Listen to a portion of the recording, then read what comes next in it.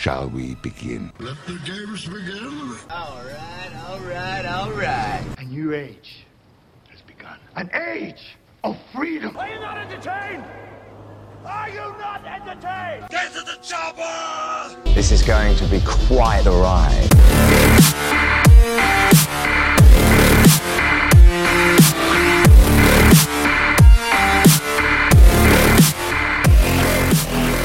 And hello, everybody, and welcome to the Movie Pit Podcast. I am your host, Christian. Thank you very much for joining me on the podcast this week.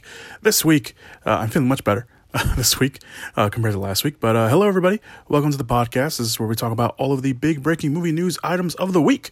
We'll also talk about the trailers. There were some trailers that came out this week. I don't have too much to say about them. I will note them, but I don't have that much to say.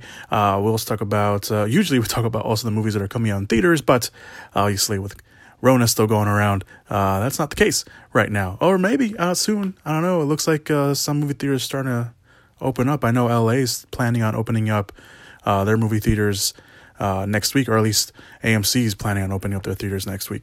But that's just a whole other conversation. But hello, everybody. Welcome. Hopefully everyone is having a good week. I apparently still don't know how to speak full sentences. But hello, everybody. So let's get to this week's movie news items. We do have one movie news item of note that came out after the podcast came out last week. And that is that Universal Pictures is making history as they will release the movie called Bros, which will also have a release date of August 12th, 2022. Why is it history making? Well, the movie will be a gay romantic comedy, one of the first for any major studio to be released. Actor-comedian Billy Eichner will co-write the movie, and the movie's director will be Nicholas Stoller, who has directed movies like Forgetting Sarah Marshall. He's directed the Neighbors movies, the one with Zac Efron and Seth Rogen. Eichner will also star in the movie, which centers on two gay men with commitment issues who attempt a relationship. Judd Apatow will also produce the movie, with Eichner also serving as an executive producer. Eichner, for those who don't know, was mainly known for his Man on the Street game show, Billy on the Street, where he would go up to random people and just ask them random questions. You've probably seen some videos online of that. He did do the voice for Timon in Disney's live action, quote unquote live action Lion King remake. So he also did that. So that's pretty cool. I thought that was noteworthy. Obviously, a gay romantic comedy for a major studio. I mean, there are obviously movies out there with gay people and they focus on relationships and stuff like that, but never really from a big major studio like a Universal Pictures, which is releasing the movie, or a Warner Brothers, or definitely not a Disney. But yeah, that was pretty cool. I thought that was noteworthy. Let us move on to the rest of the week. Like I mentioned, there was a few trailers that came out this week. I don't have too much to say about them. There was a trailer for a long delayed thriller called City of Lies. That stars Johnny Depp and Forest Whitaker, who Johnny Depp plays a cop and Forest Whitaker plays a detective, and they're trying to solve the murder of the Notorious B.I.G., which obviously was a cold case a long time ago, and I think still is. But there was that. That opens on April 9th on digital and VOD platforms, or you can wait until next week when it comes out in theaters if you want to do that. There was a trailer for Oxygen, which was the new movie, is the new movie by Alexandre Aja, who directed Crawl, the alligator movie, the crocodile movie that came out last year, which was very good. Despite how ridiculous it may have seemed, it was actually very good. So there was that. He also directed the Hills Have Eyes remake. He directed Piranha 3D. But that movie stars Melanie Laurent. She's probably mostly known for her role as Shoshana in Inglourious Basterds. So she plays a woman who wakes up in a cryogenic unit without any idea of how she got there or who she is. With the oxygen level depleting, she has to remember who she is and, most importantly, find out why, or find a way out of why presumably also why she's in the cryogenic unit that she's in. That will open on Netflix on May 12th. It looks like the movie is in French, so just take that into account. But it looks interesting. I mean, I like those kind of isolated horror movies. It does remind me of the Ryan Reynolds movie that came out called Buried, which I thoroughly enjoyed. And it's kind of the basic same idea. It's just one person in a confined space and they're trying to figure out how to get out. So I think that's kind of interesting. The other trailer I just wanted to mention is for The Unholy. That stars Jeffrey Dean Morgan. He plays kind of like a journalist who's investigating, who's a disgraced journalist who gets the opportunity to investigate this weird story. A woman who supposedly is visited and can hear the Virgin Mary. And obviously, it doesn't turn out. It obviously doesn't turn out the way you think it is, because terrible things start happening, and it looks like there is a horrifying ghost that attacks everybody. So, there is that. So apparently, from what I read, it's based off a 1983 horror movie, horror novel called Shrine. Which originally was the title of the movie. It looks interesting. It looks creepy, but it's one of those movies where like, oh, we're going to release this around Easter because it's coming out on April 2nd. So it's just one of those things they're trying to capitalize with the horror community and with everything, the religious aspects of it all. It looks creepy. I like Jeffrey Dean Morgan. The movie is directed by, I'm going to mispronounce his name, and you already know I am, Evan Statopoulos, maybe. I don't know, maybe. But he's making his featured directorial debut. He's written a lot of movies. He's written like the Disney live action Beauty and the Beast movie. He was one of the writers on the Elizabeth Banks Charlie's Angels movie. He's one of the writers on the G.I. Joe movie Snake Eyes that's coming out supposedly later this year. So like I mentioned, it looks interesting. So I'll put all those links to the trailers if you haven't watched them down below, so you guys can go check them out if you wish. But yeah. All right, let's move on. That was quick. That was a very quick trailer talk, I guess. Let's move on to the quick-fire movie news items. And like I mentioned, quick-fire movie news items are basically movie news items that pretty much speak for themselves. I just want to point them out there. I don't have too much to say about them, so I just want to put them out there, have their due for everyone who's listening. So the first quick-fire movie news item is that Hulu has picked up the U.S. rights to a sci-fi thriller called Mother/Android. The movie will be the feature film debut of Mattson Tolman, who recently co-wrote the Batman movie. And speaking of the Batman, co-writer and director Matt Reeves will be a producer on the movie. The movie stars Chloe Grace Moretz along with L.G. Smith and Raul Castillo. Mother/Android takes place in the near future during a war with artificial intelligence, with Moretz playing a pregnant woman named Georgia, who must travel through no man's land, a stronghold of the android uprising, with her boyfriend, which will be played by L.G. Smith, before giving birth. That sounds kind of interesting. I just want to put that out there. And it's going to come out on Hulu, so why not? Paramount Pictures has hired Kenneth Branagh to direct the untitled biopic about the Bee Gees, which will be produced by Graham King, who produced the biopic of Queen, Bohemian Rhapsody. Ben Elton is writing the latest draft of the script, which was actually who actually wrote Kenneth Branagh's 2018 drama All Is True, so they have a nice little history there. The only surviving member of the popular group, Barry Gibb, will be an executive producer. Of course, the other two members passed away. Maurice passed away in 2003 at the age of 53, and Robin passed away in 2012 at the age of 62. The movie will be coming off the heels of the very popular HBO documentary. I think it's called Bee Gees and something else. But apparently it's very good. I haven't watched it yet. It's still sitting there for me to watch. But apparently it's very good. So if you're a Bee Gees fan, there you go. And Kenneth Branagh, obviously, good director. A lot of stuff he directs is usually Shakespearean stuff, but they usually turn out to be pretty good. So why not? This is pretty...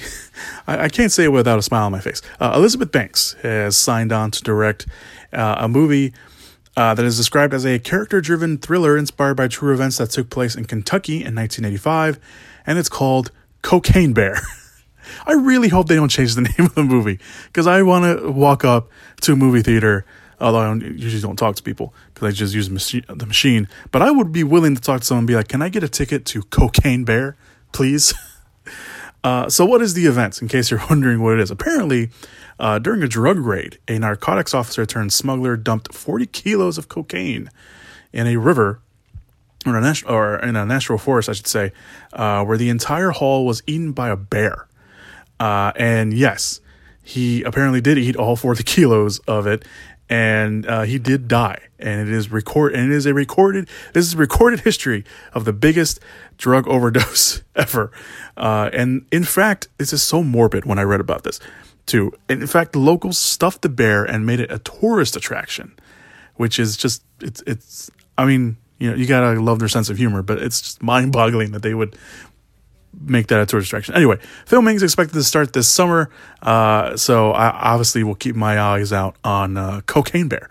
Seriously, I can't say without a smile on my face. Moving on. John Wick co-creator and director Chad Stahelski has found his next project in the extra thriller Classified. The movie is pitched as a cross between Die Hard and Indiana Jones, and it sounds just like it when you read the synopsis because it takes place inside a classified underground bunker where relics that were secretly obtained during World War II, but they were not just ornamental in nature. It turns out what resides within is more powerful than anyone expected. No release date yet or production date news, but Stahelski is working on the Highlander reboot, which he intends to be a trilogy, and will shoot John Wick 4 and 5 back to back.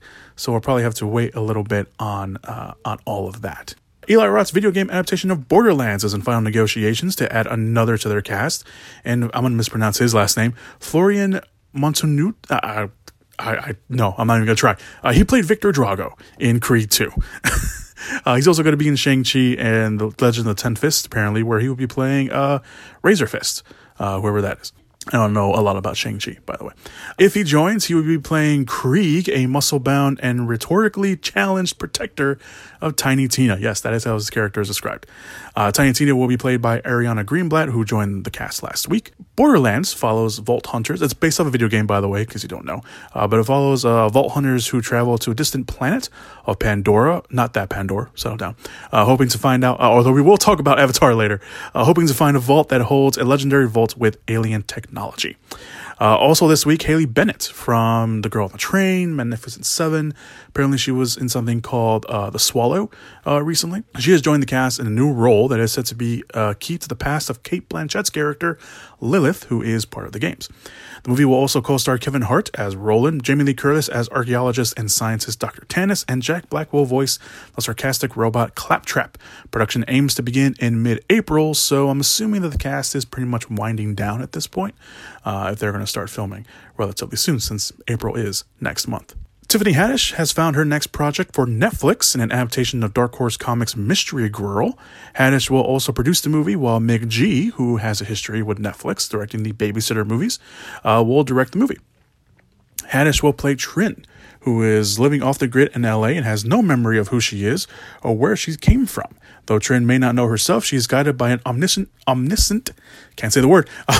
voice in her head that knows everyone's business, including their dark secrets. When a down-on-his-luck LAPD officer named Cooper seeks out Trin in hopes that she will help him crack a case. Hopes that she will help him crack a case.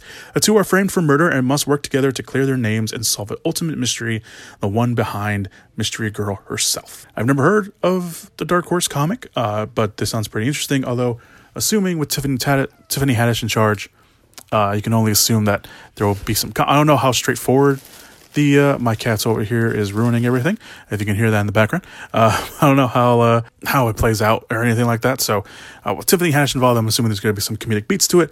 I don't know if it's like a straightforward like action or thriller or drama kind of thing, or if it's a comedy thing. If you know anything about the comic, please let me know. Toni Collette is set to make her directorial debut, which is pretty cool, with an adaptation of Lily King's novel Writers and Lovers. Collette will also co-write the movie with Nick Payne, who has done some work on Netflix's The Crown, and produce the movie under her Vocal Films banner. I didn't know she had a production banner, so that's pretty cool. The novel, which was released last year to rave reviews, by the way, follows Casey Peabody, an inspiring writer in the 90s thrown into chaos after a recent affair and her mother's death, and her life becomes even more complicated when she falls for two different men at the same time. Collette is currently working on Guillermo del Toro's next film, Nightmare Alley, and has a sci-fi thriller for Netflix in development. She's also apparently has been wanting to direct for a while, but a lot of projects have been getting in the way, so she hasn't been able to direct anything, but apparently she's found a project that she's really into. She did release a statement. I'm not going to read it, but she pretty much just said what I said, that she wanted to direct for a while. She just didn't find the right project, and now she has. Writers and Lovers aims to start production later this year as well. And the final quick-fire movie news item is that Kurt Sutter, the man behind FX's hit shows like The Shield and Sons of Anarchy, will be making his feature directorial debut on Netflix with a movie called This Beast. Sutter will write, produce, and direct, while Jason Blum of Blumhouse Productions, so this will be also a Blumhouse Productions, will produce as well. The synopsis reads like this: an 18th century English village is besieged by a mysterious and inclusive beast. Dozens of innocents are slaughtered, and the mayhem is driven to Okay, see, I saw this word. I've never seen this word in my life, and now I have to pronounce it. Puritanical? I'm assuming that's how you pronounce. English major in me apparently has never seen this word and also can't pronounce it. Puritanical Heights. Let's just say that. By religious fanaticism. Oh wow, I just can't read today. Apparently, maybe I'm not okay. By religious fanaticism. The impossible task of killing this beast follows. I'm just going to keep going. The impossible task of killing this beast falls to a lonely trapper who promises he can stop the carnage. But for him, the hunt is not just a professional mission. It is a deeply personal one.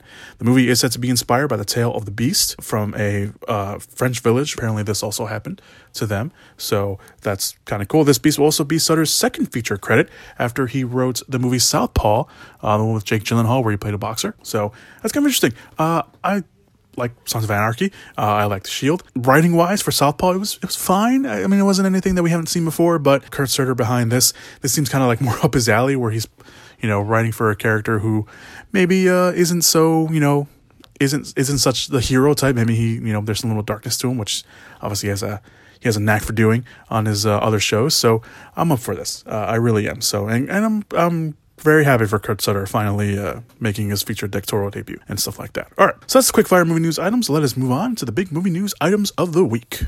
All right, so the first movie news item we're going to talk about, I wasn't originally going to talk about this, but it kind of started off as a Snow News Week, so I just put it in my outline and I didn't take it out. So I'm just going to talk about it. Warner Brothers, the Warner Brothers sequel to Space Jam, called Space Jam Legacy, is already going through some things despite it not coming out until July 16th. First, the studio released some still images, giving us our first look at the movie and some characters. And one of those first looks was for Lola Bunny, and everyone had something to say because the studio animators, whoever designed her, and the people had stuff to say because they changed the image. They changed how she was, what she looked like. And everyone had thoughts to say. It's a cartoon, whatever.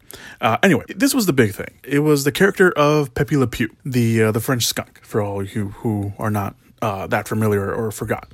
Because apparently, Pepe Le Pew was cut from the movie, mainly, supposedly, everyone thought this was what it was, but there was some stuff that came out afterwards. Because there was a New York Times article that came out by a columnist named Charles M. Blow. And he said that the cartoon character of Pepe Le Pew added to, quote, rape culture.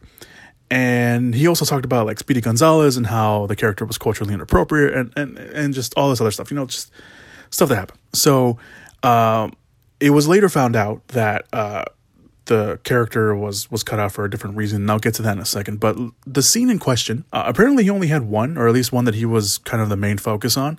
It was him. Supposedly it was kind of like a Casablanca kind of thing, kind of scenario, or that's kind of how they were trying to make it look. But he was a bartender to a human character played by Gracie Santo, who is on the show Jane the Virgin on CW, or was on the show because I don't think that show's on anymore. Anyway, he was supposed to do his usual thing where he was going to, hit on her and all this other stuff. But the character of Santo's character, was disappointed the scene was cut because it would have shown him finally getting his comeuppance. And it was very important to Santo, who was, again, disappointed that a scene cut, not because she was cut from the movie, but because Santo herself is a victim of sexual harassment and has spoken against it. And he even has a nonprofit which aims to empower victims of domestic violence to change their lives for the better, which I think is pretty cool. But more importantly, because, again, it would have shown the character getting her comeuppance, not just because she was getting slapped by, not because Pepe Le Pew was just getting slapped by her, but also because LeBron James, who of course plays the main character in the movie, who apparently appears right after that, after he gets, his comeuppance with Bugs Bunny, because they're looking for Lola, tells him eventually to not grab people without their consent. So it would have been, a kind of way to, try to justify, not justify, but try to, be like, okay, this character, obviously has, his tendencies of, putting, stuff, touching women and all that stuff like that. He's finally getting his comeuppance, and he's, no one's going to have it anymore. So why is this news? So again, why was this news? Again, because everyone, when they saw that he was cut, and a lot of like articles and like stuff on Twitter was like saying it's because of this article that came out. That is not true. The scene was cut even before that article came out, because the scene in question was filmed. So they did film everything, but it was filmed with the original director, and Terrence Nance. When the new director came in, and Michael D. Lee, the scene and the character was cut from the sequel because they never animated the scene.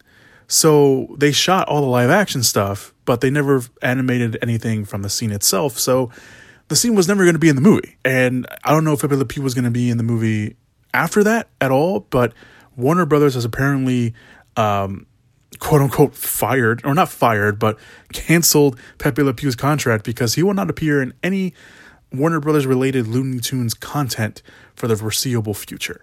So I don't know why this, like, everyone had a fit about this. This was like 2 days of my timeline where everyone was like, why is he getting fired? Why? He's just a cartoon. Why is all this happening? I don't know.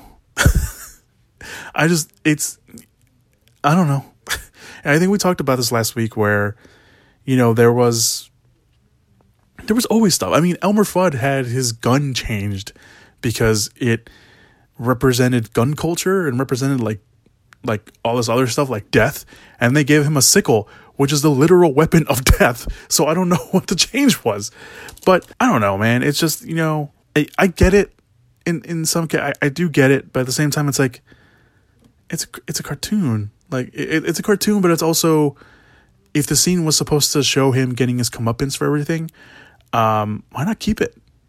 I don't know. Again, we won't know like the context wise if it would have worked until we saw the movie, but you know, I just wanted to mention it because it was everywhere, and I just need to mention it. I know some people have probably said things better than I have, but there you go. Let's move on to some petty news. Everyone loves petty news, right? I do. And some surprising, odd, and petty news.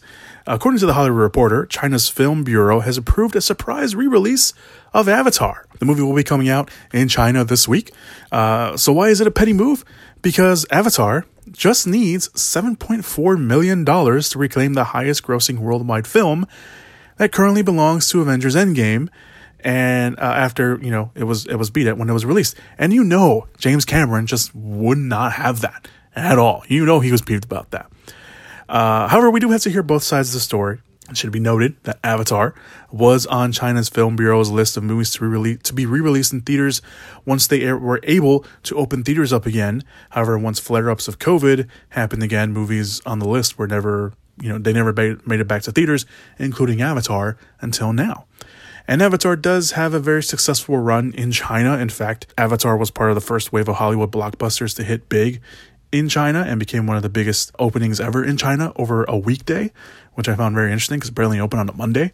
And Hollywood Reporter recounted that the movie opened on a bitter cold Monday in January and that there were people waiting in foot-deep snow for their screenings for the movie. And you can make the argument that Avatar's success overseas helped shape how movies were marketed overseas because, you know, obviously with Avatar being so successful, they were like, oh, well, I guess we can do this. And, you know, more movies started coming out in China, and we started catering a little bit more to also the Chinese market as well. And that's kind of where it was like, oh, well, we can make it big over there too. So that's kind of, I would say arguably that was kind of how all that started. But this is a petty move, man. This is petty. I mean, obviously obviously Avengers Endgame can be released in theaters as well, and it can, you know, take the top spot back, but it's just, I just find it a little petty, especially considering that James Cameron still is working on the Avatar movies, which will happen, sure. I'll believe it. Yeah, they're coming out. Yeah, I believe that they're coming out. Let's move on. Let's move on from pettiness to another movie that was supposed to come out many years ago, and it hasn't yet. With Zack Snyder's Justice League right around the corner, unless you were part of the lucky few who saw part of the leak, good old Warner Brothers. The other DC movies are moving forward. One in particular is that had so many false finishes, or false starts, I should say, not finishes, because it's never finished. It doesn't seem real that it's finally happening, and that is The Flash. This week it was announced that Kiersey Clemons has been added to the cast of The Flash. Clemons was part of the character, or was cast as a character, I can't speak now, was cast as a character back in 2016 when she was supposed to make her introduction in Justice League. She even filmed her scenes with Ezra Miller and was part of the extensive reshoots that happened. Clemons was cut from the movie, and she will now her scenes are put back into the version that we'll see next week, and she will officially be part of the semi-solo Flash movie. Production will now officially begin in April, so next month over in London, with director Andy Muschietti behind the camera. The Flash will bring the multiverse into the DC movies, and we'll see two Batmans.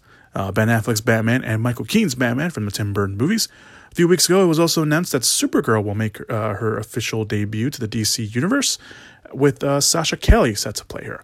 The Flash currently does have a November 4th, 2022 release date, but we've been there before, so I'm not going to hold my breath. I like Kiersey Clemons. First time I saw her wasn't Dope. I think a lot of people probably the first time we saw her wasn't Dope. She was also in the unfortunate Flatliners remake. I don't know why I brought that up, because that's not good. She was something else. I think it was it Sweetheart or something like that, something to that extent, which I think was on Netflix. That was a Blumhouse production, I think. She was in Hearts Beat Loud, which not a lot of people saw, but if you did see it, I highly recommend you go watch it. Hearts Beat Loud, which is very, very good. Nick Offerman's also in there. I'm glad she's finally a part of it, and then we'll get to see her play Iris West. So that's what she's playing. She's playing Iris West. All right, moving on. You can put this under the rumor mill that was reported this week. I wasn't going to talk about it, but after reading up on it a little bit, there may be some truth to the matter. But I usually don't report on rumors. Obviously, I kind of stopped reporting on rumors here on the podcast because I don't want to talk about them, pretty basically. But there was a report that came out this week from Murphy's Multiverse that seemed to have some insight on the new feature film by Rob Zombie. That feature film is a feature film about the Munsters. Yes, those Munsters, the black and white TV show Munsters. On top of that, there's apparently already a cast in place and a production date. So the production date is presumably set for early May in Budapest. The cast will include, of course, since it is a Rob Zombie movie, Sherry Moon Zombie. Jeff Daniel Phillips is also part of the cast. They will play Lily and Herman Munster. The cast will also include Dan Roebuck, George Garcia, Cassandra Peterson, a.k.a. Elvira, Richard Brake, another Rob Zombie original or go-to, and Sylvester McCoy. Now, the only reason I'm reporting on this, again, since I don't report on rumors, is that Sylvester McCoy, he was on Doctor Who. He also had a movie come out earlier this year called, what was it called? The Invasion or something like that, or the Intruders. I didn't watch it. It looked good, but I didn't get a chance to watch it. But he mentioned in an interview last year, that he was going to be in the new Rob Zombie movie that was supposed to film in Hungary. Which obviously, for those who know the geography, Budapest is in Hungary. In an interview, he said that it was, quote, a dark comedy, and also said that it was a comedic Dracula film, and I'm playing Dracula's butler. That's what he said. So if there's any actual validity to the rumor, it's McCoy's interview and now all this that's coming out. Now, McCoy was not mentioned in the report by Murphy's Multiverse, but some things that McCoy brought up, like the shooting location and Rob Zombie's involvement, do pan out. So there's something like that. I'm not a huge fan of Rob Zombie as a director. I do think that he has a very distinct style and look that to his movies that make him stand out amongst other people, which works for him, and I know a lot of fans enjoy it. So I'm not a total hater.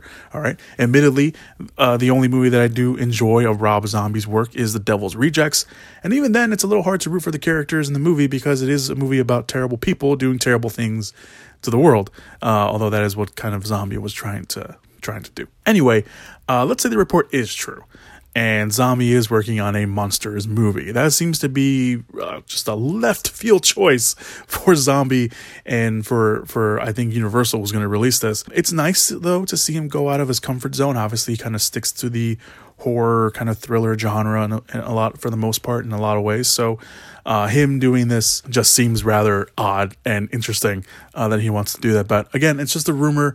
There's been no confirmation by Zombie or Universal, at least at the time of this recording. Obviously, they could release something over the weekend or after the podcast goes up. So if it turns out to be true, very interesting. If it doesn't, we got to stop listening and stop spreading movie news items from these websites that have no validity to them, that there are just like, Joe Schmo websites like Illuminati, who had their report shut down about a Guardians of the Galaxy 3 rumor that was going around, and James Gunn himself, the writer-director of the movie, was like, this is not true, it's not happening, and Illuminati doubled down, even though they got the word from the man himself, doubled down saying, well, I mean, he said it's not true, but, could still be true, guys. Yeah, stop doing that, just stop doing that. All right, let's move on to actual movie news items that do have some validity to them because they come from trusted outlets. Steven Spielberg is set to co-write and direct a coming-of-age movie inspired by his own childhood in Arizona. Spielberg will co-write with frequent collaborator Tony Kushner, who one of the things they did recently was Lincoln, with filming expected to start in July for a potential 2022 release date. Interesting to note about this is that this would be Spielberg's first co-writing credit since Artificial Intelligence. I just thought that was interesting. Casting is already being looked at because one of the people that is circling the project apparently is Michelle Williams, who was in negotiations to play the mother in the movie, which despite being inspired by his own childhood, the child character will now be called Steven Spielberg.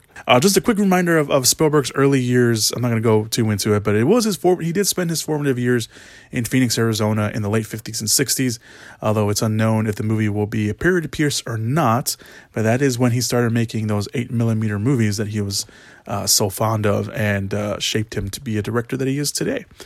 Spielberg does have his adaptation of West Side Story set to come out on December 21st, while Williams will be seen later this year in Venom: Let There Be Carnage, and recently signed on to some other films as well. I like it. I like that Spielberg likes to draw from his own history and stuff like that on his own projects, so I think that's kind of cool that he wants to finally do something about his childhood and put it up on screen and have Michelle Williams play his mother, which essentially his mother, which is pretty cool. Moving on, this is a project I haven't had a chance to talk about on the podcast, probably because most of the news items, the first couple of news items came out last year when I took my little unwanted break. But I finally got to talk about it because there's a casting update this week.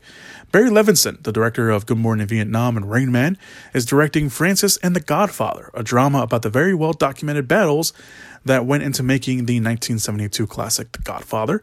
The film is based on a Blacklist script written by Andrew Ferret and has been redeveloped by Levinson himself. The movie was first announced last year in September, with Oscar Isaac and Jake Gyllenhaal announced for the project pretty much right away when the project was announced.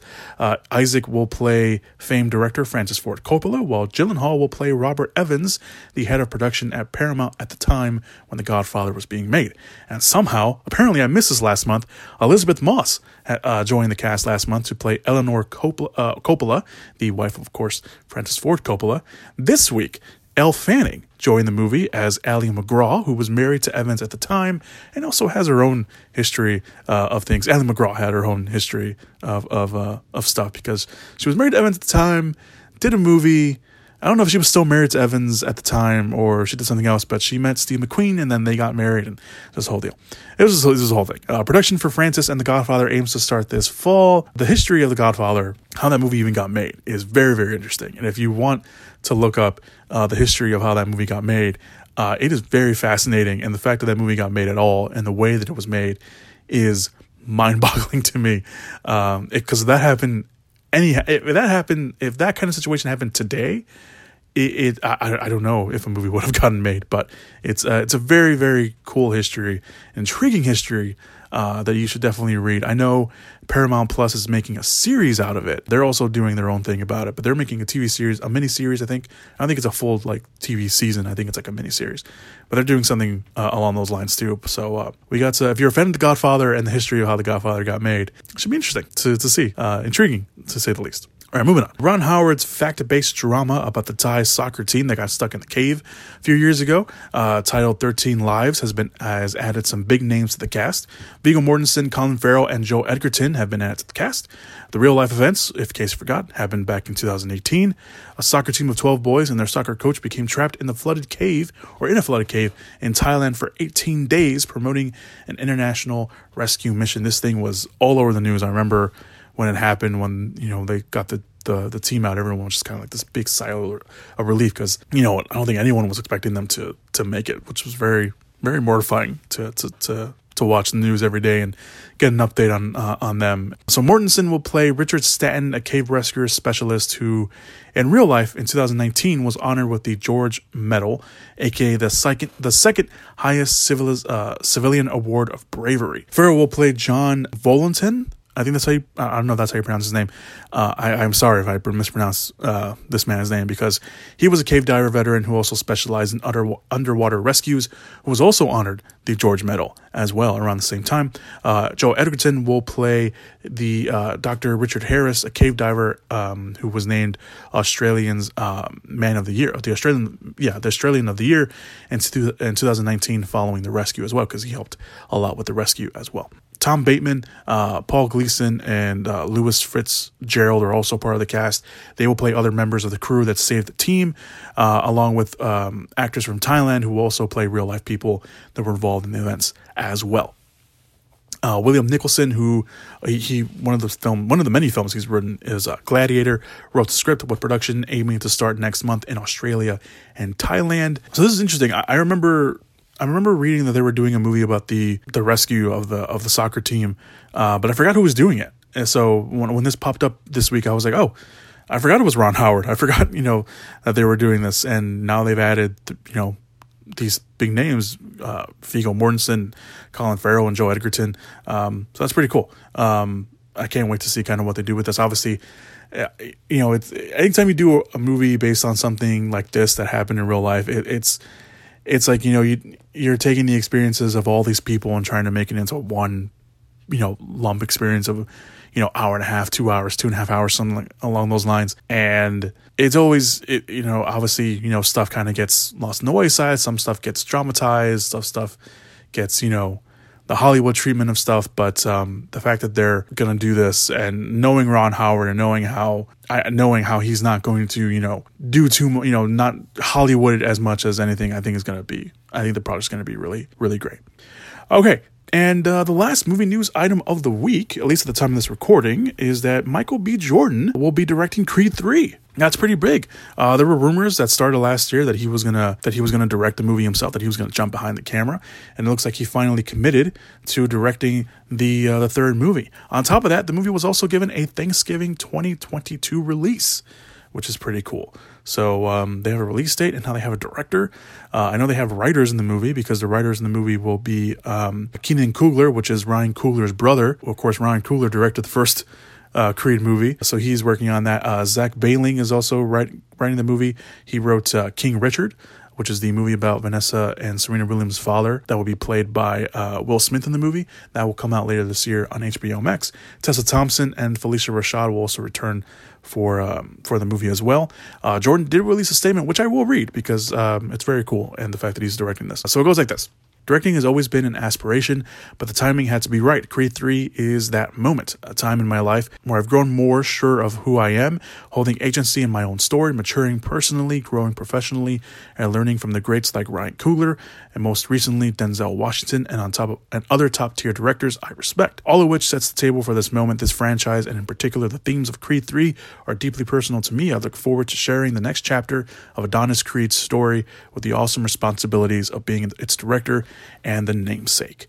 So that was the statement he released. We don't know anything about Creed 3 in terms of story or anything like that. So it will be interesting to see how they go around with Creed 3. And it'll be very intriguing to see how Michael B. Jordan handles being not just an actor on the movie, but also a director in the movie, and probably even producing, because Michael B. Jordan does have his own production company. So I don't know if he's also producing the movie. I didn't dig deep enough on that. But it'll be really cool to see him finally step behind the camera. Michael B. Jordan's, it's surprising to see kind of his career, because he blew up pretty much because of Fruitvale Station. And, I know he had been on like other projects before he did that. I think some people forget that he was on Chronicle, but he was in that. I think that was maybe the first thing that we all saw him, like unintentionally, like not knowing, oh, that's Michael B. Jordan. That's the guy from Fruitvale. That guy is going to be playing Creed. And he was in some other small stuff. And then Creed happened. And from there, he just took off. And then, of course, he was in Black Panther and then Creed 2. And, he's going to be in Without Remorse that comes out next month. And all these other projects that he's been a part of, Just Mercy being the other one that came out last year. So that was, seeing him go from this actor that has been in some small stuff that we've seen, recognized for Fruitvale Station, and then jumping on to Creed, and then just seeing him just blow up even more and becoming this, he could have just rested on his laurels of being a good looking guy, but no, he knows what he's doing. He's an actor. Like, he can hold a scene.